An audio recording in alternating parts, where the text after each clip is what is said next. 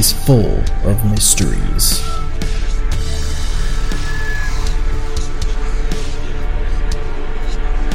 This is just one of them.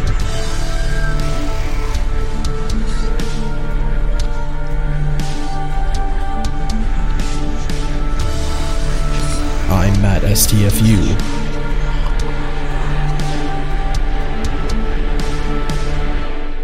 This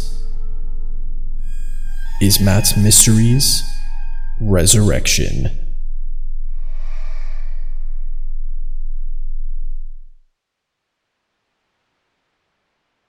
Welcome. Thank you for joining us for another episode of Matt's Mysteries.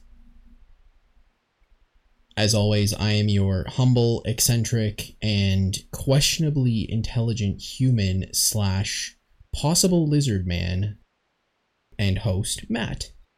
And I am joined tonight by fantabulous, awesome sauce, amazing streamer, occultist, and acolyte of goblin speak, aka the English language, the other Matt. The better Matt. Oh, no. 1000% incorrect. That's a mystery for another day.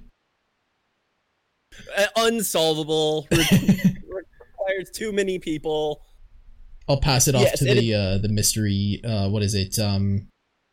Mystery Inc. from Scooby-Doo. Perfect. I'm sure the dog will figure it out.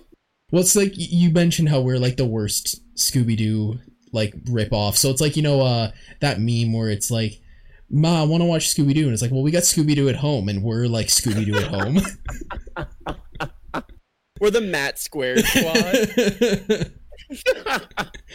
Oh, good Lord. Okay, well, this debauchery of mystery hunting, this episode, we are looking into what has been widely condemned as a hoax, but may have some little truth turds of mystery beneath it. This is the bizarre and very peculiar case of the Minnesota Iceman. Alright, with all that said, these are the facts. Throughout the 1960s, and by some accounts, well into the 1980s, a humanoid oddity was paraded around fairs and carnivals across the United States. Allegedly discovered and absolutely exploited by promoter and exhibitor Frank Hansen, this oddity has since been dubbed, quote, the Minnesota Iceman, end quote. This specimen is described as a male, hairy, humanoid creature standing roughly 6 feet tall, with large hands and feet, dark brown hair averaging roughly 4 inches long, as well as an upturned nose with large nostrils. In addition, one of its eyes appeared to be dislodged, the result of an apparent head injury.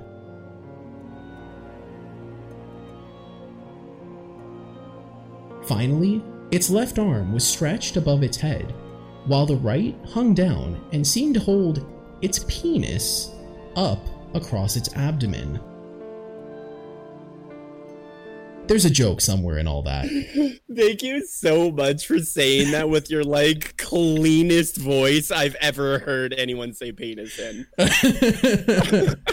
Well, it's like, the penis game you'd play in, elementary school where kids just yell penis as loud as they can. Then there's that one kid in the background with, the best, baritone voice just going, penis. And it stops everyone dead, and they're like, even though you didn't yell it, you win. That's it. You win. Yeah, I just never heard the announcer voice. It's say penis in my life. I'm like, this is my new favorite thing now. It's kind of like when you watch those true crime documentaries and they have, a really soft spoken or someone with a really powerful voice, and they have to say something like that. And when they say it, it kind of takes you out of the immersion because you're like, did they just say it so smoothly with perfect inflection? And you're like, oh, oh shit, all right, okay, I'm here for that. Like, whatever, that's all good. Now that you've mentioned that, all I want to hear before I die is Morgan Freeman saying penis in his narrator voice. Just sitting That's in a all chair. I am Morgan Freeman. And then just a long pause and just penis. So the joke in all of this is that it's if you've ever watched Superbad, Jonah Hill at one point goes, you ever get a boner and then flick it up into the waistband of your pants and it feels really good for a second? That's what this Minnesota Iceman was doing. He just didn't have pants, so he's like, I'll use my hand, it's fine. I think my favorite part about that is that he received head trauma while doing this, and that opens up a whole bunch of other questions. Yeah, so the eye was dislodged. So another thing that they pointed out to I believe in certain publications is that he didn't have like the distinct, like, really heavy brow that a lot of Bigfoot, humanoid, quote unquote, all these things has, but it was still pronounced enough that it was not like a dude. And so this person was, or this creature was most likely shot in the back of the head. That was, I think they were saying, like, ballistically, that's exactly how the eye would just right out of its socket, but like not just, whatever. So yeah, suffered major head trauma that likely killed it. And then while it was dying, decided to stretch while holding its junk. It's fine. It's like, please, if you're going to take pictures of my body for science, just respect my privacy. This is literally like Paint Me One of Your French Girls. Like, as he's dying, he's just like, Pretty much, yeah. I've always noticed with these stories, all of the hoax things, whether or not they are or not, why are they always anatomically correct? Right? You know what? Think about it this way. So imagine the person who, like, if this was legit, just like a suit or something like that. Like, imagine the person who made it. Imagine the person who commissioned it is like, listen, I can imagine actually the person who commissioned it was like, you know what? No, we need to make it as realistic as possible. But can you imagine the person like, I'm going to try and think of what an early human's dick looked like. Right? And then I'm going to try and replicate it with rubber. Like, let's go. It's like the first, toy, like the first, purchase a man that we've heard of in a while, Yeah, that's... And then it snaps off and it's the first, like, silicone dildo to enter existence in the 1960s. It just comes off and they're like, wait a second. We can do something with this. Yeah, like someone at like one of the carnies picks it up and looks at it and is just like, this better not awaken anything in me. Right? So this kind of ties into the episode that I did involving the Ketty Cabin murders, where the artist's rendition of the child's description of the two alleged murderers in that case was just laughable. Like, it's the way that I described it is like you go and you buy ice cream and they have like a SpongeBob ice cream pop or something, and the picture looks very different from what you get. And that's kind of what I would imagine is kind of what's happening here. I would almost imagine that some of it's probably just the fact that they can't really, like, a lot of it's obscured, and even in the ice, like, a lot of the ice would probably be thick enough that it's, kind of hiding certain elements of the creature's anatomy. But beyond that, it's, forensic art and like composite sketching has come a long way in the past. Well, this was 1968, so what would that, 53 years or something like that. So over those decades, the science and the art behind it has evolved quite a bit. So I feel like if this happened now, one, they would have been able to prove if it was a hoax in like 10 minutes, but two, the composite sketch that came out would have been like hella detailed, unless they got like a junior kindergartner to do it, in which case it would have looked like it came out of the 60s. Right, and here's my thing, like, this has been available for viewership everywhere. Like, why did they base the sketch off of a picture? Yeah, that's kind of weird too. That is kind of weird too. I'm not sure. I wonder if and this might tie into the theories later, but I wonder if Frank Hansen actually had anything to do with that, because he only allowed people to look at it from a certain distance, and like there were a lot of restrictions while it was traveling in the circuses, probably for the sake of either attracting unwanted attention or, you know, having some schmuck kid go up to it and be like, I'm gonna chip a piece of ice off, and like, you know, have the whole thing crumble because it's only like an inch thick. So that's definitely something to consider. I feel like he's a bit of a con man, but we'll get into that later.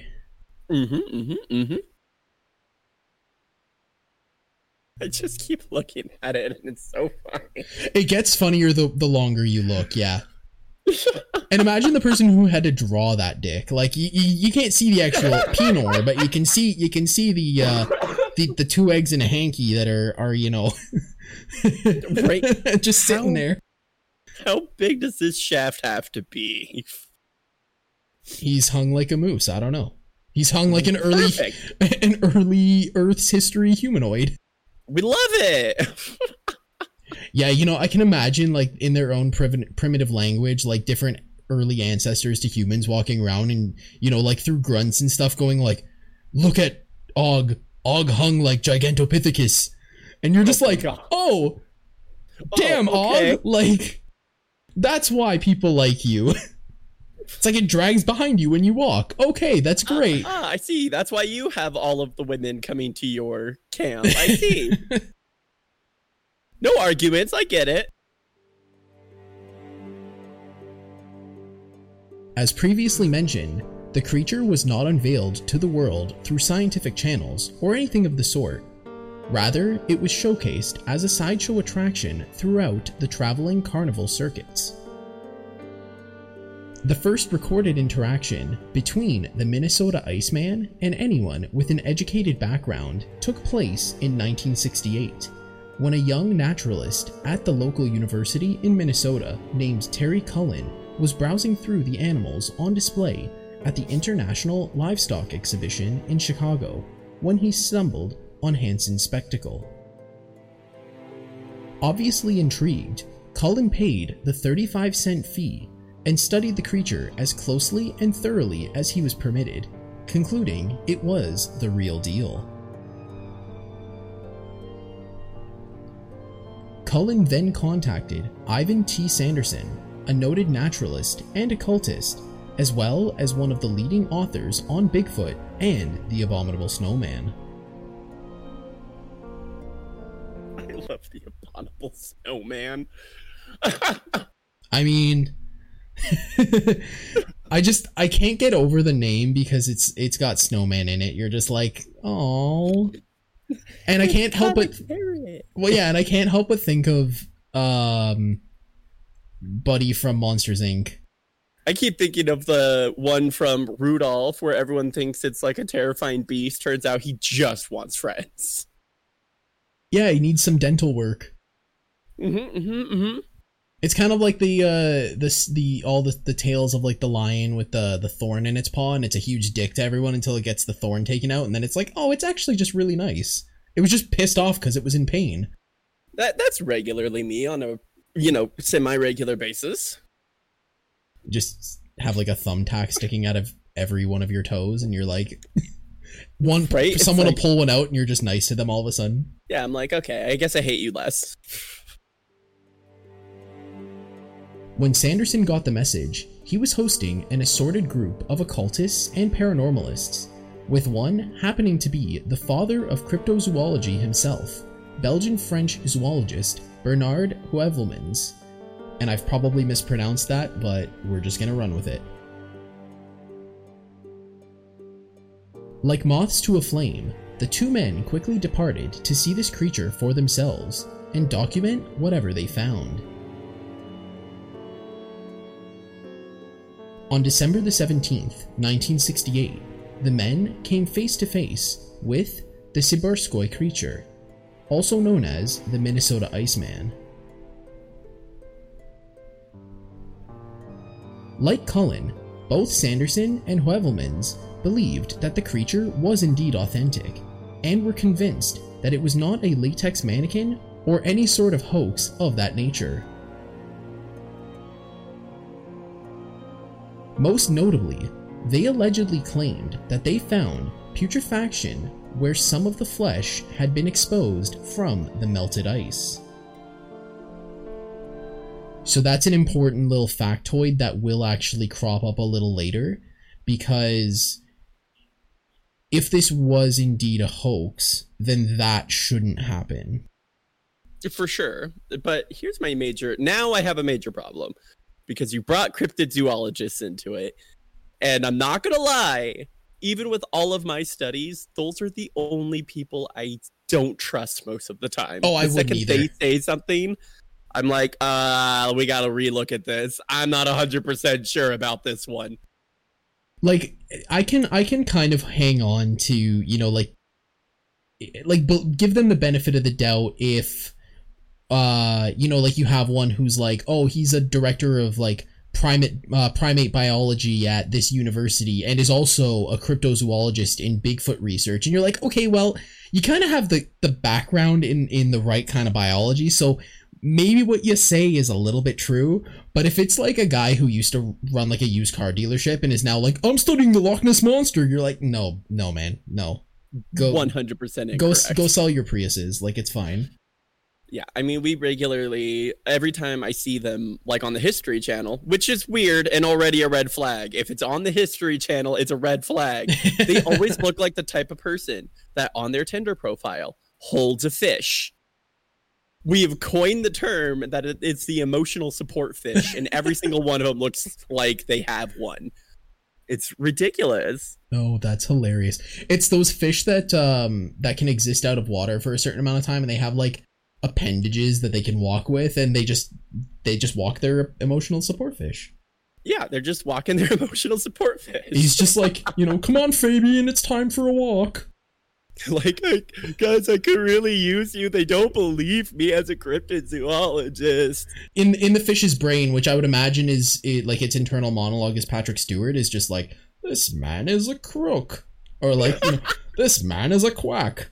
I am Patrick Stewart, and you're just like, you know, that's the sitcom of this man's life, right? And this poor fish just can't speak, but he's just like looks at Patrick Stewart, looks at our Wish version of a zoologist, and it's just like not even saying anything or blubbing at him. He's just staring. I lost my headphones from laughing at that. They tried to nope off my head because they were like, yeah, no, that's ridiculous. But yeah, I'm with you on that one. You know, like, I like to watch documentaries and even like the more mockumentary style ones on, you know, cryptozoology and any of that kind of stuff, because it does intrigue me. Not from the sense of like, you know, I call it the Ancient Aliens effect, where, you know, and another History Channel property where they sensationalize it and they throw out just bullshit facts and like have these quote unquote experts come in and throw out buzzwords to try and rile up the stupids. And it's like, I'll watch the ones that aren't complete hogwash, I'll say, where they actually bring in like legitimate scientists and you know, anthropologists and whatever to try and genuinely get something of merit. But then there are other ones where it's just, yeah, like you watch like the first 15 minutes of it and you're like, no.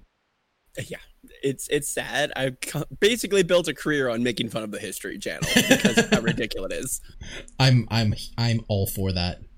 Like 1000% all for it. Heuvelmans published his findings in a prestigious Belgian journal with the theory that the Minnesota Iceman was a new, previously undiscovered species that he dubbed Homo pungoides. We'll go with that. Which had evolved backwards from the Neanderthal, becoming more ape-like as a result. Sanderson also published his findings, though for an Italian journal, with his theory that the creature is likely a distant relative of the extinct Gigantopithecus.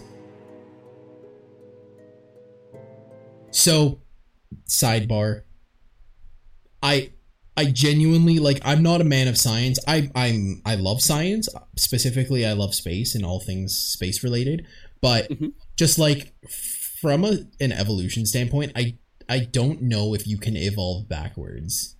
Like, I know if the situation pertains to it and like that's like survival of the fittest kind of, but it would take like, wouldn't it take like hundreds of thousands, if not millions of years for you to like devolve back to that state? Usually, yes. And on top of that, you would usually evolve sideways. You would never go back. Exactly. Like, that's what I'm thinking. Like, if you were to become more ape-like, it's not that you would resemble an ape like you once, well, like, you know, like we once did in you know, historical record. But yeah, like, I would imagine it's like, oh, well, they have certain advantages in, you know, like how they grip things with their hands and how their hands are constructed. And so, okay, well, we're going to evolve that way. Or, you know, like the way that their feet are structured, or their junk, and that's just it. It's his junk that evolved, and yeah. So it's kind of weird, and this kind of ties back into what you were saying about cryptozoologists, in that these people are not scientists, and so for someone to go and publish this in a prestigious Belgian journal saying he evolved backwards, it's like, I can just imagine the entire scientific community reading that and simultaneously facepalming so hard that they created a mini black hole. I also imagine that. I imagine that the pressure was so immense that you could, at that moment, mock the bottom of the ocean. It's just, yeah, like, I don't know. The second theory makes a little more sense. It's like, maybe it's a distant relative of Gigantopithecus. That makes a little more sense because, you know, it's like an offshoot, you know, like it's a distant cousin of another species or something to that effect. And it's like, you know, at least at that point, it makes a little more sense. You're like, Gigantopithecus is supposedly what, like 8 to 12 feet tall, broad shoulders, built like a truck, hung like a moose. And then you got this guy who's 6 feet tall, also hung like a moose, but is like, you know, there's an offshoot. That makes a little more sense to me. They're both quacks. That's what I'm gonna say. Yeah, I think that it's just a bunch of BS at that point. Like, you're trying to make a theory when you don't even have it off ice. Like, and the other problem with it is, it's like, when you make an initial theory, you don't go straight to the most prestigious magazine you can. Generally, you play around with it, like, a lot. Like, the best part is these guys wrote for prestigious journals, whatever, you know, and granted, it was in the 60s, so there was a lot of time to really, like, examine this under a microscope. And the best part is, if you look at anything credible now, like Scientific Journal and stuff like that, they're all articles about people disproving it. That's the best thing that I love. It's just, they're not here to be like, maybe we'll try and argue the case for it. They're like, no, this is batshit Looney Tunes. Yep. It's so much harder to officialize anything of that sort now, which in some ways is great. And in other ways, yeah, I get it. It takes away from the wonderment, the fantastic. But, like, I would rather my fantasy come from being very knowledgeable and being aware of what's fake than my fantasies coming out of just being kept ignorant. You know, that's the one thing that I always rip on when it comes to, like, these documentaries on cryptozoology, is it always ends the exact same way. Like, you can watch pretty much any Bigfoot documentary in existence. I haven't seen all of them. Don't at me. I'm just speaking hypothetically.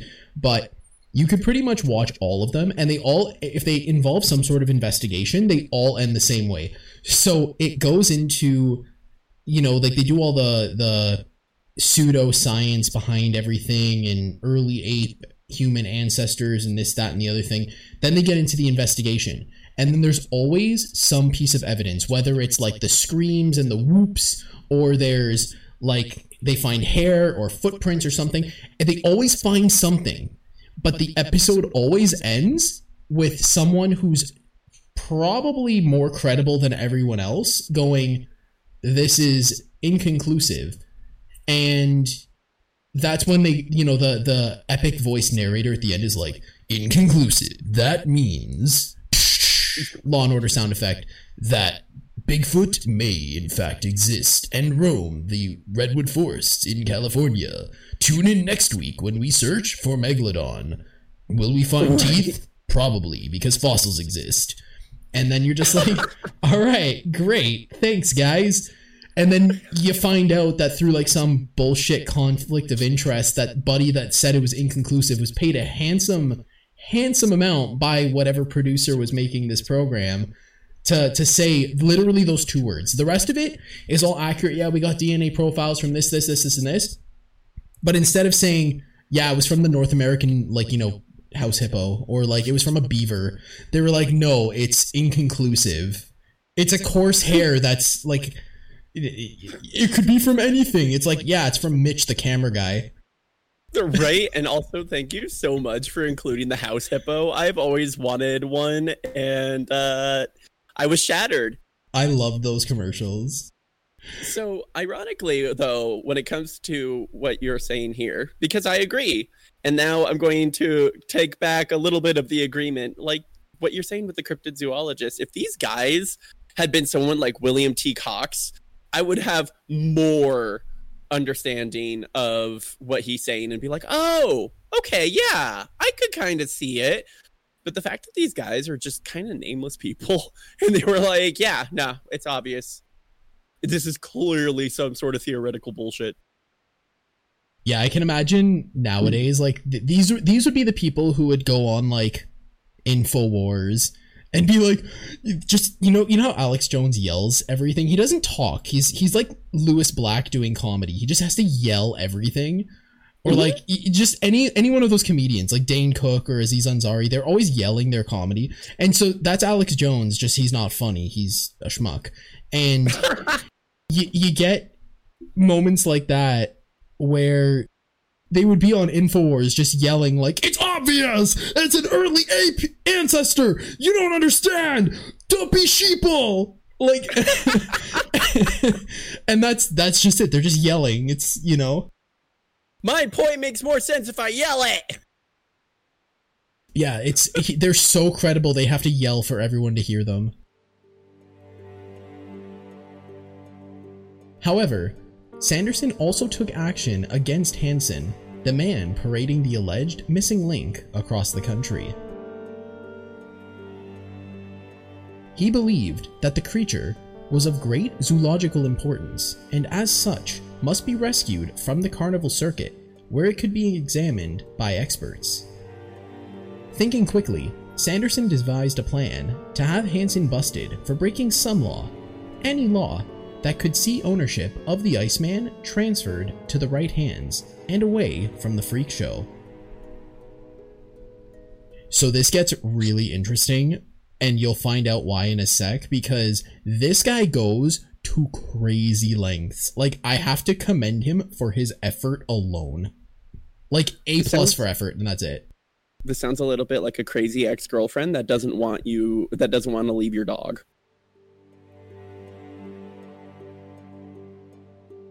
He alerted the Bureau of Customs, the Department of Agriculture, the Department of the Interior, as well as the Department of Health, Education, and Welfare. Sanderson even contacted his contacts at the Smithsonian Institution, where its secretary reported to the FBI that Hansen was illegally transporting a corpse across state lines, and that a scientific journal likely Sanderson's, had reported that it was a human who had been fatally shot.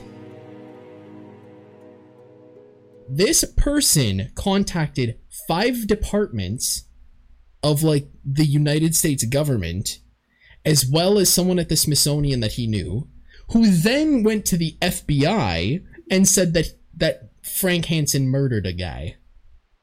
So 6 governmental bodies and the Smithsonian are now involved in some capacity. Like, jeez. This guy surpassed tinfoil hat about 5 steps ago. Well, I kind of understand effort, at least. Like, he really wanted to get the Iceman out of Buddy's hands. That was the end goal. So he was basically like, I'm gonna fuck this guy over however I can. So it's one of those things where it's like, sir, we're surrounded. And it's like, great, we can shoot in all directions. That's kind of basically what it is. It's like, I can just shoot anywhere with this, like, broad spectrum of, you know, threads, and hopefully one of them will land on one part of the excuse me, on one part of the tree that makes up the US government system. And that's pretty much what ended up happening. Is he contacted 5 departments, and then the FBI got involved. Well, you know. Yeah, it's just kind of the spray and pray method. Like, oh, we'll catch him on something. Pretty much. That was just it. And like, I can understand to an extent all of these things, because I mean, at least with customs and agriculture, like it has to do with transporting what was once something alive. Potentially. Everything else, like, there's probably some sort of loophole that it would fit into. The FBI, it's kind of interesting because Sanderson contacted someone at the Smithsonian. They then contacted the FBI, and it's not, I don't know if it's ever been determined whether or not Sanderson was the one who told his contact at the Smithsonian that he was transporting a corpse and that it may have been a human, or if that contact then basically concocted the story. And if that's the case, then it's just like there's just so many levels that are just now building on this to get this one dude held accountable for more than 5 minutes. Yeah, my question is how the hell does every single weirdo with the cryptid zoologist title know somebody from the Smithsonian?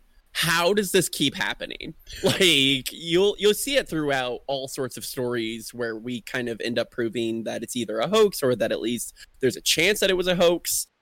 They always know a Smithsonian guy every single time. I can just imagine that a lot of these people just hang out there a lot. And it's just like, you know, there are the people that they're friendly with and will speak with and whatever. And they just have business cards where it's like, you know, Ivan Sanderson, cryptozoologist, and then in brackets underneath it says not crazy. And they just like hand it out to people, and like the one person that calls them back, they just latch on and become a stage 5 clinger for the rest of that person's life. It's a symbiotic relationship, except, you know, not in the way you think. It turns real parasitic real quick. I was gonna say it festers very fast. It's literally like he calls and it's like, oh, guys, it's Sanderson again. Who wants to take this call? I don't want to. Not it. Yeah, and then the one secretary that picked up the phone was just like, oh, fuck, it's Ivan. Well, he knows I'm here. I can't tell him I'm out to lunch. It's just like, hey, Ivan, what's up, man? How's it going? How's the fish? And he's just like... It's like, wait. Okay, nobody's gonna believe that. You just picture Ivan like blabbing on the phone like, no, it's a undiscovered species, it's Gigantopithecus or whatever, and he's just like, no, like, dude, trust me, like, I work for a museum, nobody's gonna believe that. Okay, you know what I'm gonna do? Trust me. Okay, we're gonna get this guy. I'm gonna call the FBI and tell him he killed a guy. How's that? Just like, well, what? It's like, yeah, that's more plausible than the shit you're spewing right now. So we're just gonna do that. Go pet your fish, and then you just like hangs up the phone. And Ivan just turns around, and his buddy's just standing right behind him, and he's just like, I think we may have got him. And then the fish in the background is just rolling its eyes, like, right, with the Patrick Stewart voice, just like, you haven't got anything. I am Patrick Stewart. And that's the sitcom. This is my new favorite, part of everything. It's just thinking about the sitcom that had to have happened in order for this to go on. So I'm about to blow all your minds, and by blow all your minds, I mean I'm not gonna blow all your minds because it's redonkulous. The 60s were wild, dude. Well, seriously, all the cool stuff that was going down, all the shitty stuff that was going down, and then there's this. I mean, honestly, in 2021, can you imagine one person getting a hold of all 6 of these people, all 5 or 6 of these people? Yeah. I know Frank Hansen has since passed away. I don't know about the other people involved, but it'd be kind of interesting to do a Netflix special on them and then have them all come back at the end. And it's just after the Iceman. And then that's it's a 40 minutes roundtable segment where they're all crotchety old men just in my day, our emotional support fish were actually emotional support salamanders. I desperately just want one of them to admit that they have an emotional support fish. I desperately want that in my life. Just this old guy to be fine, yes, I had an emotional support fish. God. You can't be a scientist without an emotional support fish. Just kidding. Only cryptozoologists can have one.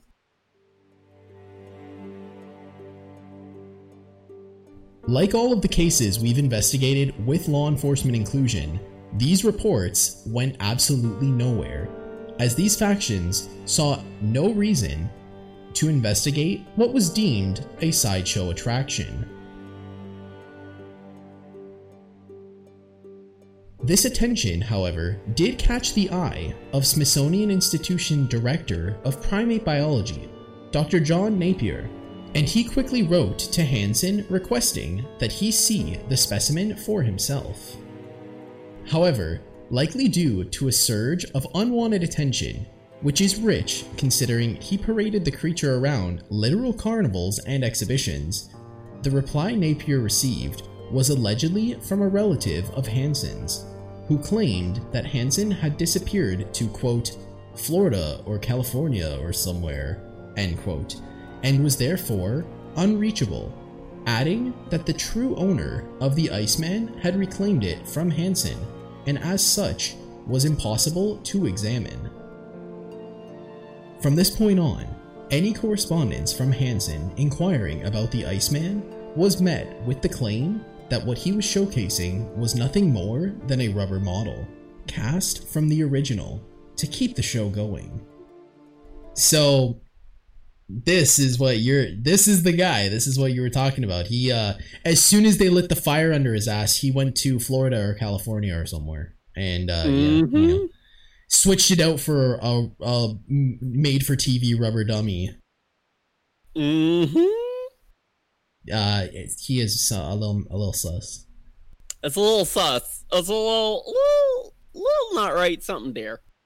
So there are 2 theories, and there's nothing overly substantial behind either of them.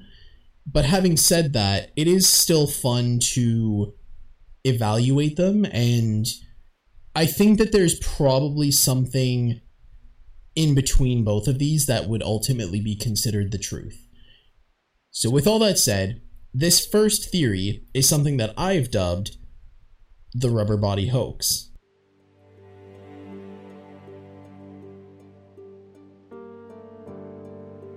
The only true evidence that the original body was genuine came from Frank Hansen himself, who did little to help his credibility by changing the origin story of the creature at least 3 times.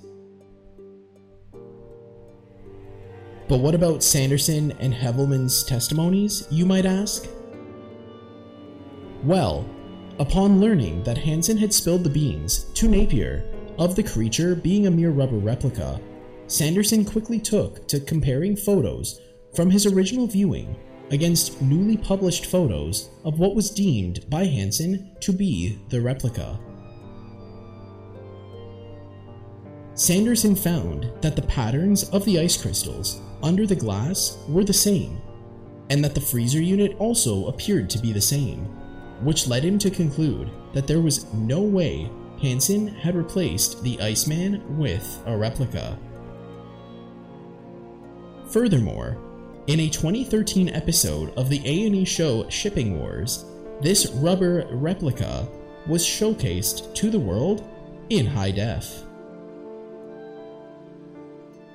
In the episode, a truck driver was tasked with picking up the Iceman from Cottage Grove, Minnesota, and delivering it to the Museum of the Weird in Austin, Texas. At the start of the journey, the creature is firmly encased in ice.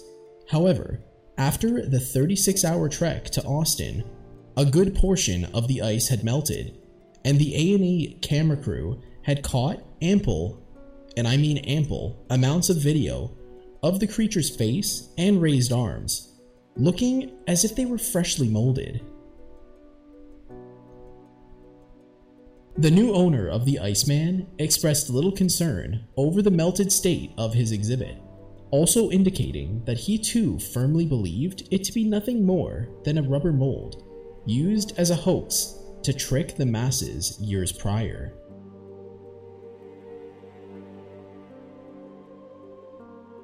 Yeah, there's a lot of... It's not damning, but it's pretty damning. Yeah, but there's so many holes. This feels a little Swiss cheesy. It does.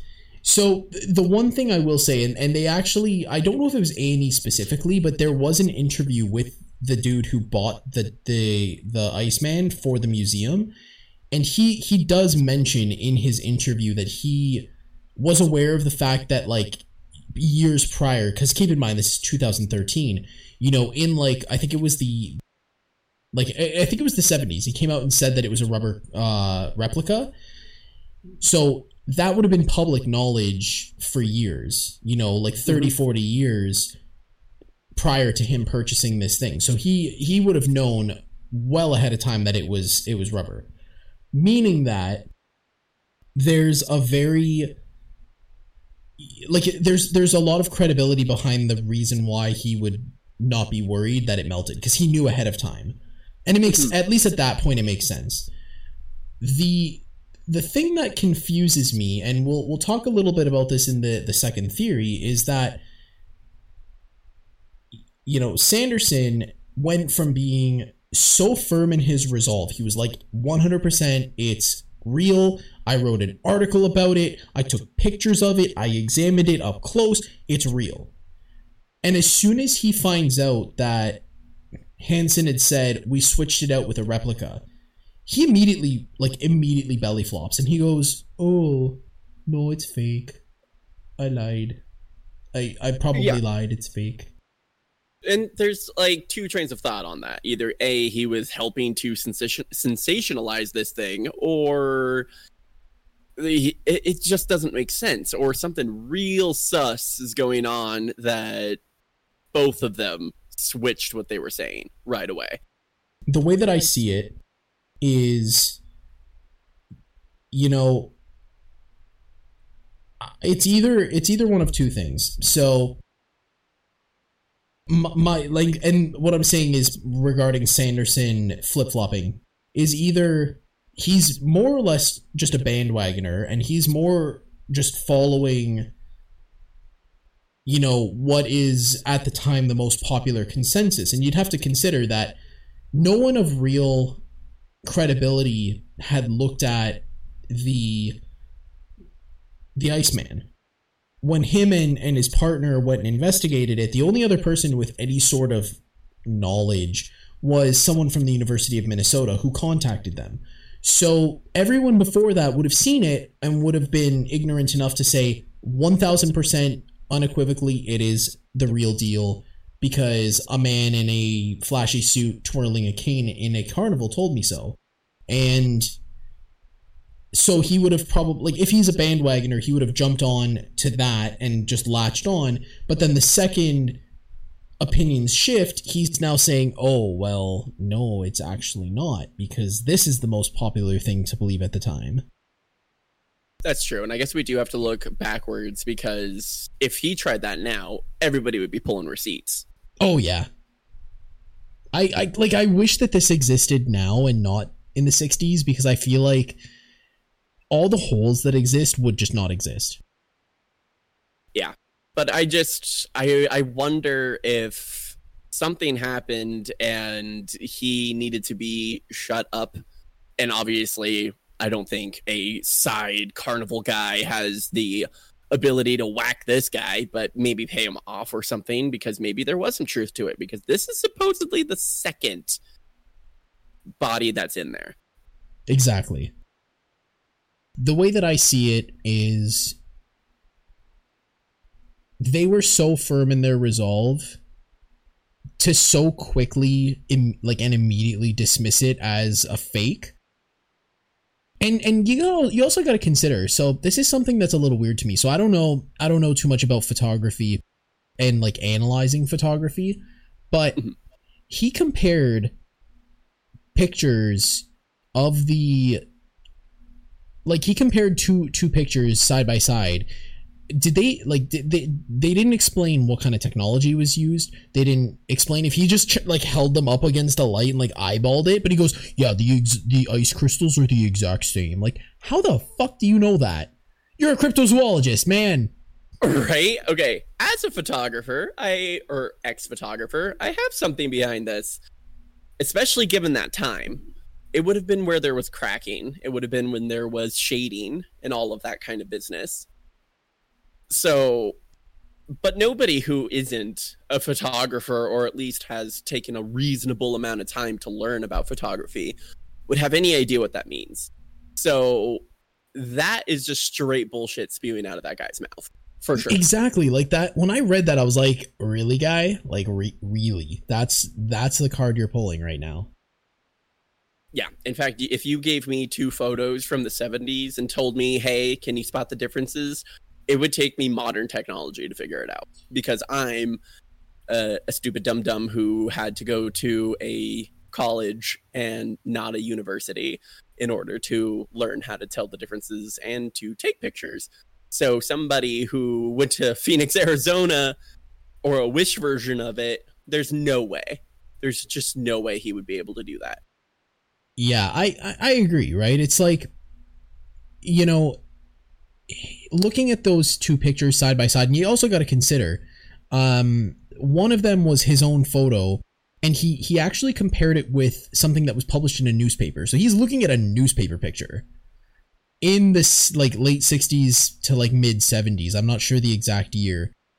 So it's like taking a picture now on your phone and you print it out on an 8x10 or something, and then you find the same picture not taken by your phone, by someone else, published in a newspaper, but then they scaled it back. I don't know, it's just it's you can't look at that and then compare it to a newspaper picture and be like, it's the same thing. Mm-hmm. It's very difficult to do, especially without with the limited access to technology, because remember, this guy's a cryptozoologist. It's not like he's got all this shit in his basement, it's why they have to go to people with actual centrifuges and stuff like that to analyze hair samples, because you think if they had that stuff by themselves, Bigfoot would be a legitimate thing now, because, and I'm not saying legitimate as in legitimately exists, it's people, they would come out and be like, I put it in my centrifuge in the basement. It said it was Bigfoot. I have a term. It said Bigfoot in big letters in the DOS screen. And you're just like, so it's the same thing. It's, yeah, either dude was hushed, or he was, or he's just a bandwagoner, or he's just one of those guys who doesn't want to sacrifice his credibility or lack thereof. And so he just hopped onto whatever the most popular consensus was at the time, so that he's with the mob. At that point, that's all you can do, because like we were saying, if it was modern, he would be held to that standard and he would be quote unquote canceled, or he'd just be so embarrassed he'd leave. Exactly. So. And that's yeah, I just don't think I think that there is a lot of credibility behind it being a fake. Maybe not 100%, but obviously, like, a fake does exist because it exists in Texas right now, and we know that for sure. But yeah, let's get into the second theory, because that is where we start to kind of unravel some of these things. And I propose a couple of theories myself that I thought about when I was going through this that are we'll say thought-provoking, to say the least. So I couldn't think of a catchy, like, name like the rubber body hoax. So this theory just says, some truth to Henson's story? ? It's so ridiculous that nobody knows. Although Sanderson concluded that the replica and the original were one and the same, he could not explain away their previous claims that there were portions of the specimen that showed putrefaction where the skin was exposed. If their claim was accurate, then how could a rubber dummy that is clearly fake show such signs? Furthermore, why did the Smithsonian secretary claim that Hansen was transporting a corpse that had been killed? There is a theory that states that Hansen had either directly or indirectly participated in events during the Vietnam War that had led to the fatal shooting and later encasing in ice of a human, or, albeit a longer shot, a humanoid creature. So that's the theory that I kind of proposed, was, like, his origin story changed 3 times. I forget what the third one is specifically, but the first one was that it was shot and killed in Siberia. And, you know, it was shot and killed in Siberia, and for the purposes of preserving it, they froze it in, like, I think a lake or something like that, and then basically just cut it out and then moved it. The second theory is that he actually got it through a mysterious benefactor he literally called him an eccentric billionaire from California. The second origin states that the benefactor actually purchased or somehow accumulated or was involved with or did the deed himself, but found this creature in Vietnam and shot and killed it and then brought it back to the States. So my immediate thought went to, well, it took place during the Vietnam War. What if, for one reason or another, Frank Hansen, or if this mysterious benefactor exists and it wasn't legitimately an eccentric billionaire from California, and went to Vietnam and had shot and killed a guy and literally just brought it back to the States in a big hunk of ice, then I think that's maybe not the whole bringing it back in ice thing, but like transporting the body back to the States, you know, schmoozing it up a little bit with some hair and whatever to make it look like a fucking monster or like an ape-like creature, and then putting it in a freezer and just keeping it on ice is a lot more credible than saying you shot a Bigfoot and then, like, you know, it's not a Bigfoot, it's a rubber dummy. And I think at that point too, because we have the proportions of like, and like this has the proportions, at least physically, of a normal dude. It's like 6 feet tall, slightly longer arms, but that's not unusual for some people. You know, large hands, large feet, also not unusual for some people.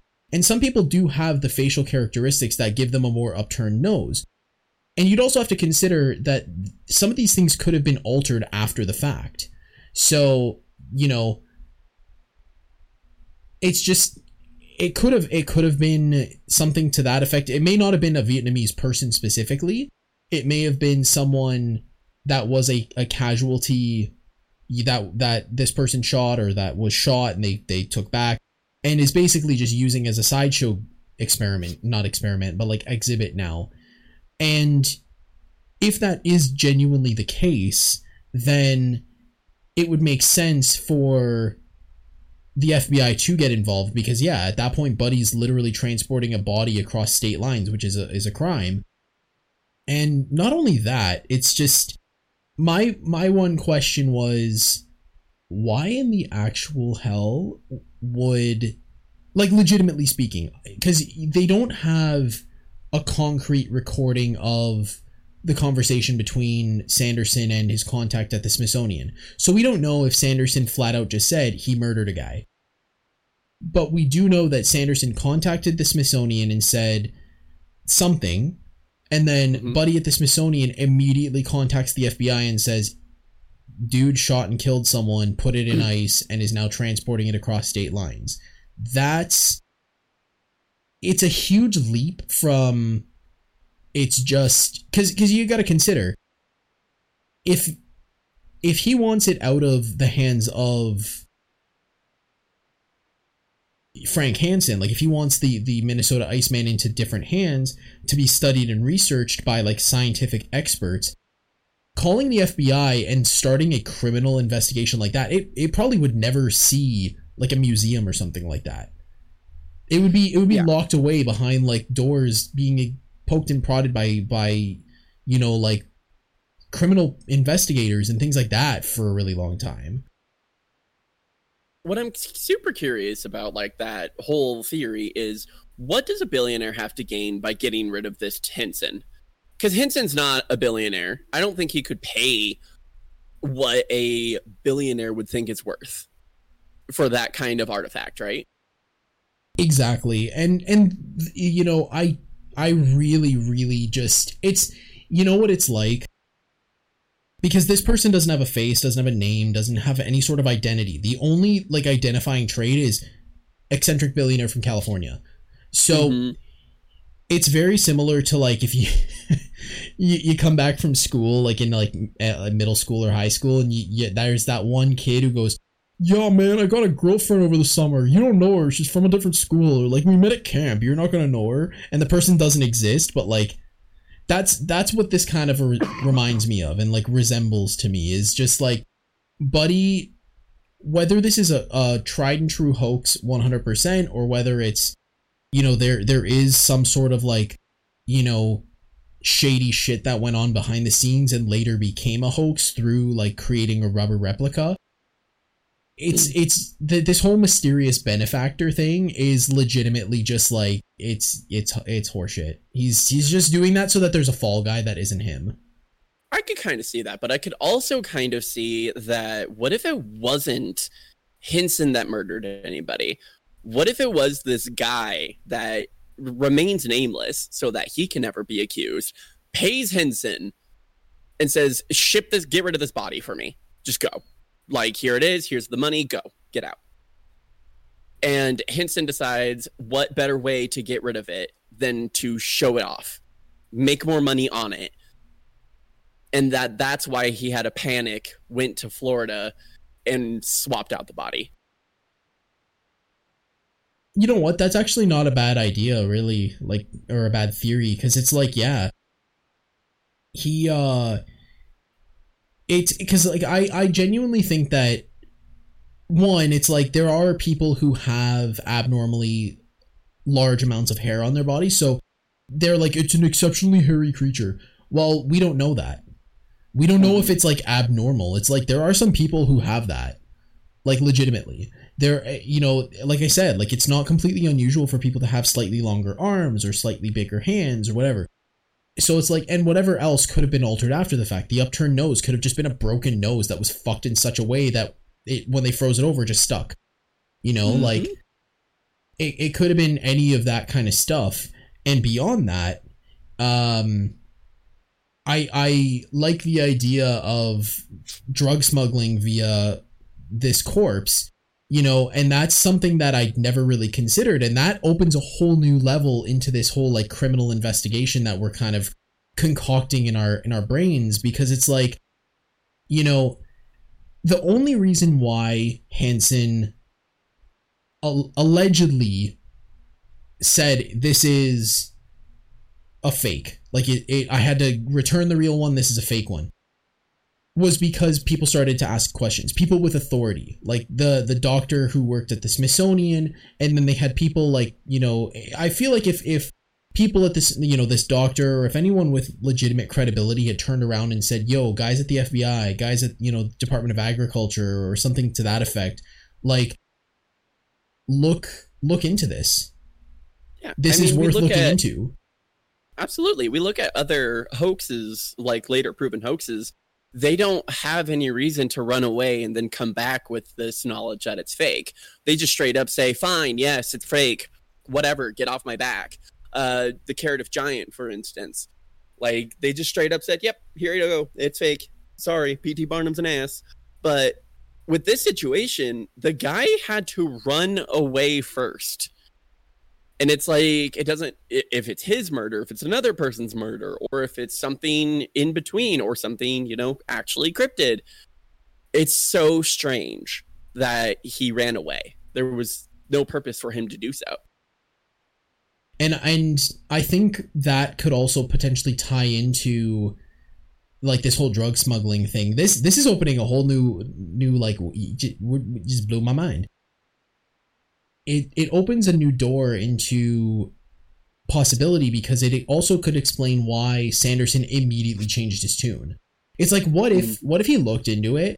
And, like, this is, again, I'm not trying to get, like, sued for, like, libel or anything, or slander or whatever the fuck, but it's like, it's fun to speculate. What if, Sanderson and the other dude went to examine this corpse, and Hansen was kind of just like, at that point, the veneer is off, and it's like, okay, this isn't like an ape, like, human ancestor or something like that. It's not a missing link. It's like, yeah, no, I'm gonna level with you guys. Like, some shady shit's going down. The right people, or like the wrong people, have eyes on it. So here is some drugs, or here is some money and some drugs, or just some money. Go publish your findings. Wink, wink.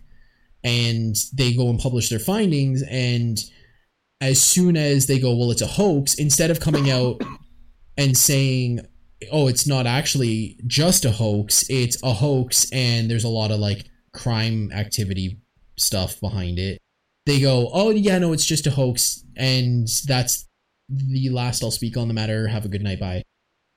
Yeah, because I feel like Sanderson wouldn't want to be in any way, shape, or form attached to a straight-up murder or a drug smuggling brink. And plus, you got to think about it. Hansen is somebody who runs a circus. He's not well off. Like, P.T. Barnum was well off, but he was the exception, not the rule. Most of these sideshow guys were interesting and maybe okay, but they were not, like, big money makers.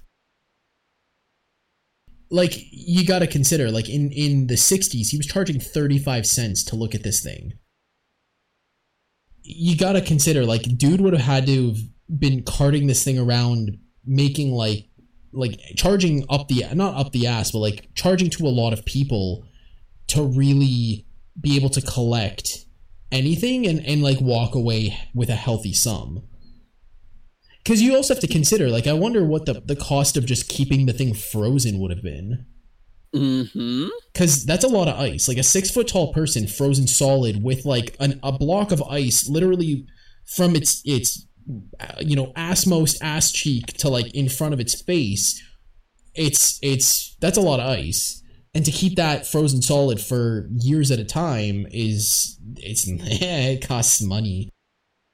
And to the uninitiated, they might turn away and say, oh, well, what about this mysterious benefactor? He might be paying him to cart this shit around. And it's like, I have a feeling that if he's paying the dude, it's not to, like, put it on display for the world. It's keep him on ice and don't let people ask the wrong questions.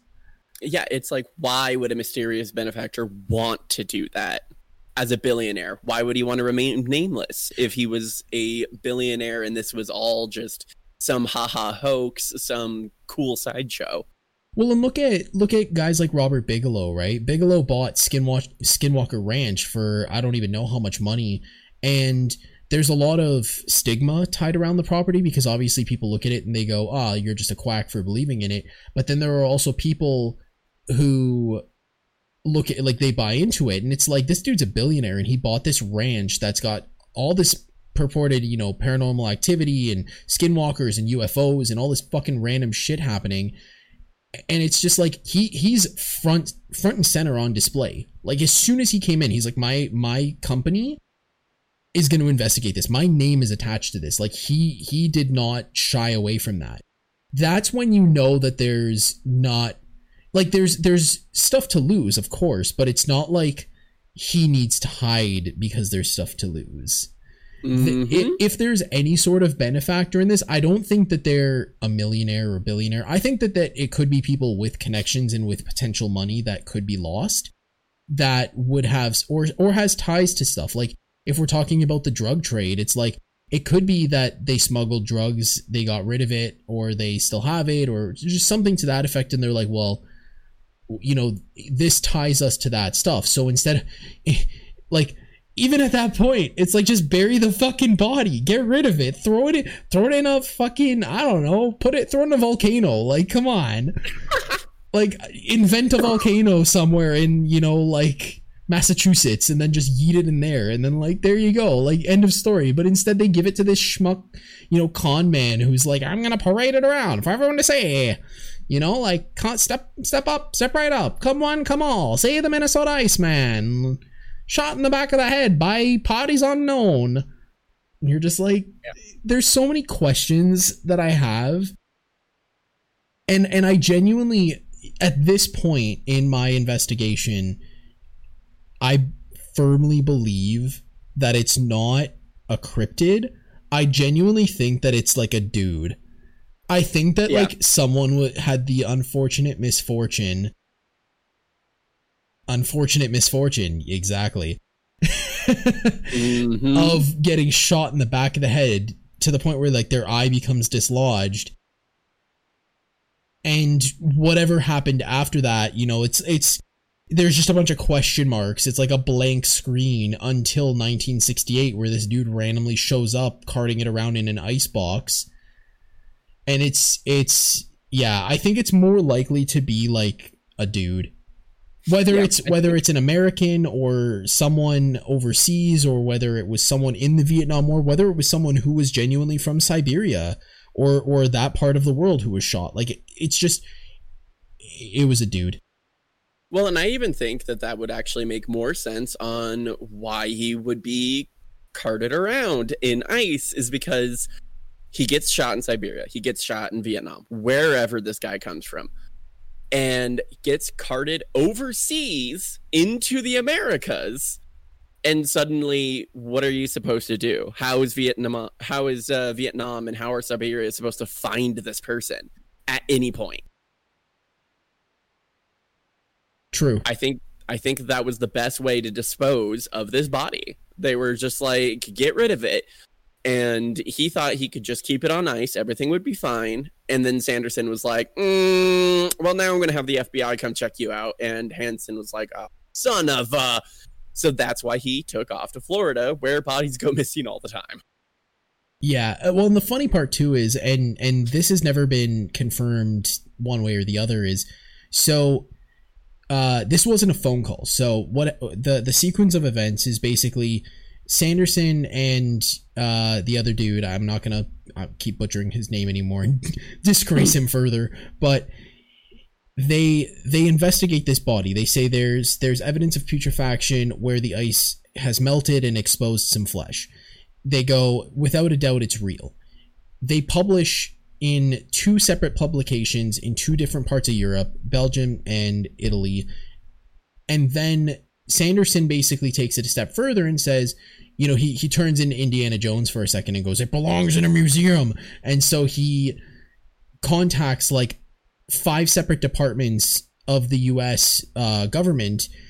And then he contacts his buddy at the Smithsonian, who he harped for years and years and years. And he, his buddy's probably like, all right, well, I can see the writing on the wall. It's probably a dude who got shot. That's a crime. I'm going to call the right people. Calls the FBI. And like at this point, all of those governmental bodies basically were just like, nah, like we're not interested. It's a sideshow. And so then, probably through just the grapevine at the Smithsonian, word gets to John Napier, who is the director of primate biology at the Smithsonian, who then goes, wow, this is really intriguing. Like, he probably saw the pictures, whatever, and he goes, this is really intriguing. So he writes a letter, on his fucking typewriter, or he handwrites it, and he sends it off to Frank Hansen at his whatever mailing address, gets a letter back from someone who claims to be his relative, saying that Hansen has disappeared and moved to Florida or California or somewhere. So literally opposite ends of the country. It's basically like saying he went to Earth, and it's just like he's in place with capital city location and city is name, and he goes, from what he's told me, this mysterious benefactor has claimed the body and it is now impossible to examine. So I'm calling bullshit. I think that Hansen wrote that letter. And beyond that, I genuinely think he did disappear. Where he disappeared to, completely up for debate. It could have been California if there's any merit to him saying that he knows people in California. It could go the other way, and it could be Florida. He could have stayed in Minnesota for all we know and just been like hiding with the blinds shut in his house. And, I think at that point, that was when he realized, okay, there are genuine people who aren't just interested in carnies, who have credibility, who can get the wrong eyes on this. And at that point, that's when he goes, I need to switch this out. They said, like, I know that they, I don't know if it was on Shipping Wars itself, but they did another kind of, like, pseudo investigation and found that, through just kind of like experts' appraisals, which take it with a grain of salt because, experts, in that kind of field, when it comes to like special effects and stuff, might react slightly differently. So give or take. Mm-hmm. But they estimated that the amount of time, including the amount of time, effort, and just all the resources, materials, skill that would have gone into that kind of an operation in the 60s, it would have cost in the 60s about $3,500. Yeah, that would have been a ridiculous amount. So, a lot of money to fake. So, someone with money, at least at that point, would have had to have been able to pull that kind of a string to say, all right, the wrong eyes are on us at this point. So yeah, we're either going to stash the body away forever or we're going to just melt it or something. I don't know. But here's a fake because this is actually making money now. So let's just keep keep the legend alive. Cause at least at that point you can keep parading it around making money. Well, Bob's your uncle. There you go. Off. Yeah, you can get the heat off of you as well because it's being toured. And that's the thing is it disappeared for like 10 years or something like that. Like it disappeared, maybe not 10 years, but it disappeared from like the late 60s into like the mid 70s. And that's when it reappeared and Buddy was like, it's a fake. So what happened during that time? Why did it have to be missing for that long? My guess is because that's when they were making the dummy. Yeah, and how much do you want to bet that Hansen would then call, Sanders and be like, if I go down, you're coming with me. My suggestion would be to change your story. Exactly. It's like you and your buddy have both said that it's real, so you're going to say that it's fake, like I did, or else like you stand to lose a lot. It's like you stand to lose a lot more than I do. It's like he's a promoter at a fucking carnival. Those two dudes have like actual careers despite the fact that they're not actual careers. Mm-hmm. Like you could lose everything. So my suggestion is change your story. Because Sanderson buckled almost immediately. His buddy buckled, but not as quickly. And his statement was a little less concrete. Like he basically just said, I was fooled. Like, he kind of just came forward and was like, well, shit. So, at that point, there's a lot more ambiguity behind what he was saying, at least. So you could kind of, you're still hitting the nail on the head. You're still saying this is, like, I'm still saying it's a fake, but he's not saying, he's not jumping on the bandwagon and being like, here's all these reasons why it's fake. Do you want to see my notes? I have notes. Do you want to see my wall? I have a wall. And it's just like, he's being purposefully quiet, and that's like for the right reasons. And so, you know,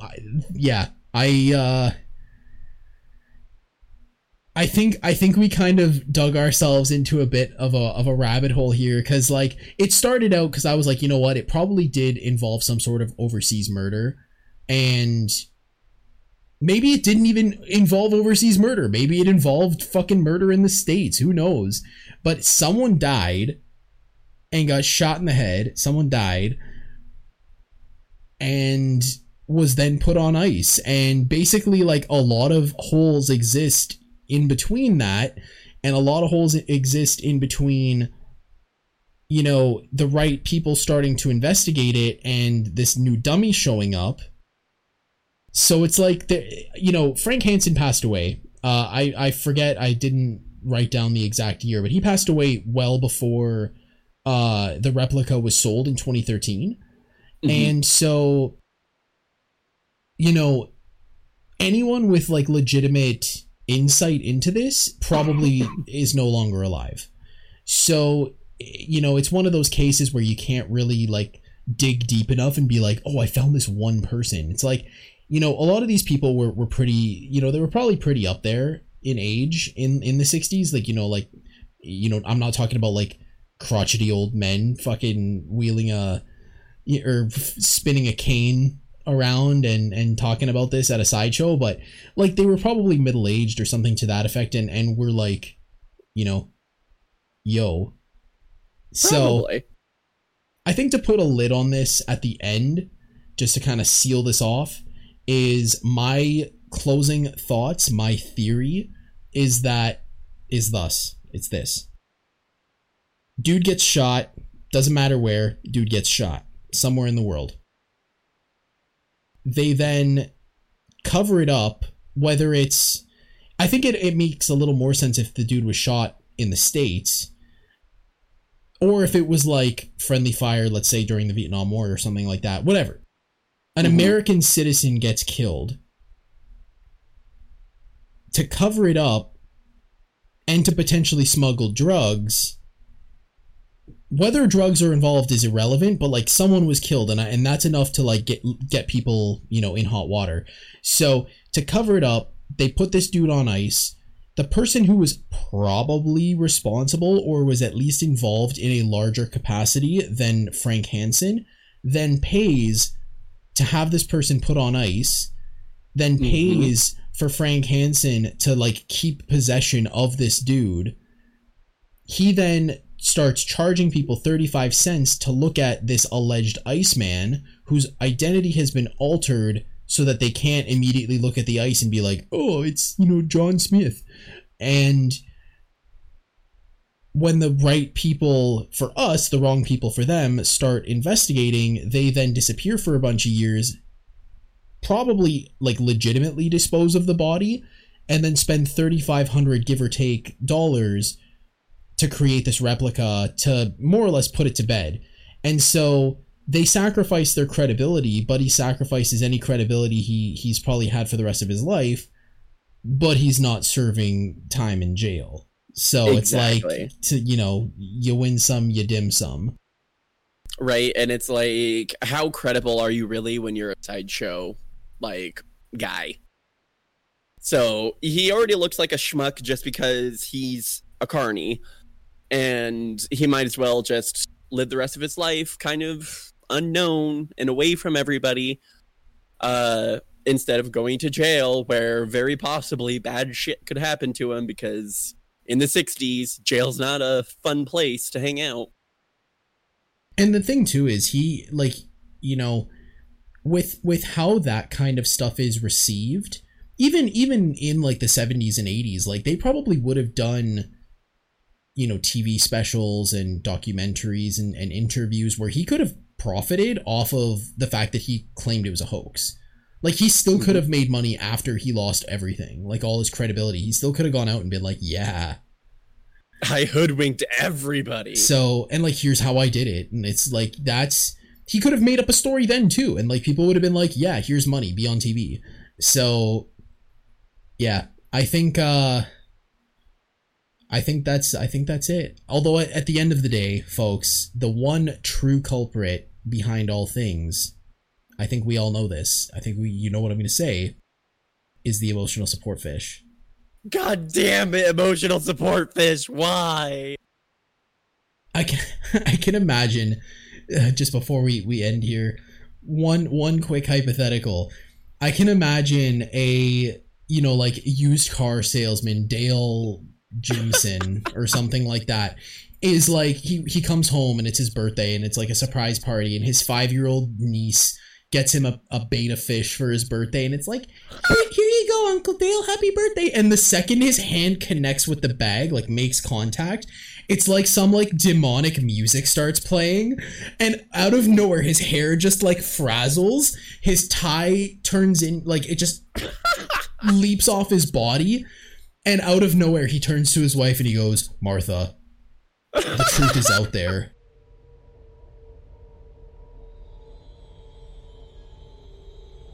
Thank you so much for listening. If you have suggestions regarding potential mysteries, or are a content creator who'd like to be featured as a guest on the show, send me a message on Twitter at STFUCrewReborn. If you'd like to catch the show when it's live, follow me on Twitch at twitch.tv/MattSTFU.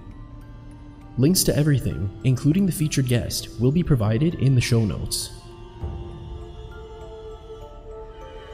I'm MattSTFU signing off. Stay safe and stay mysterious.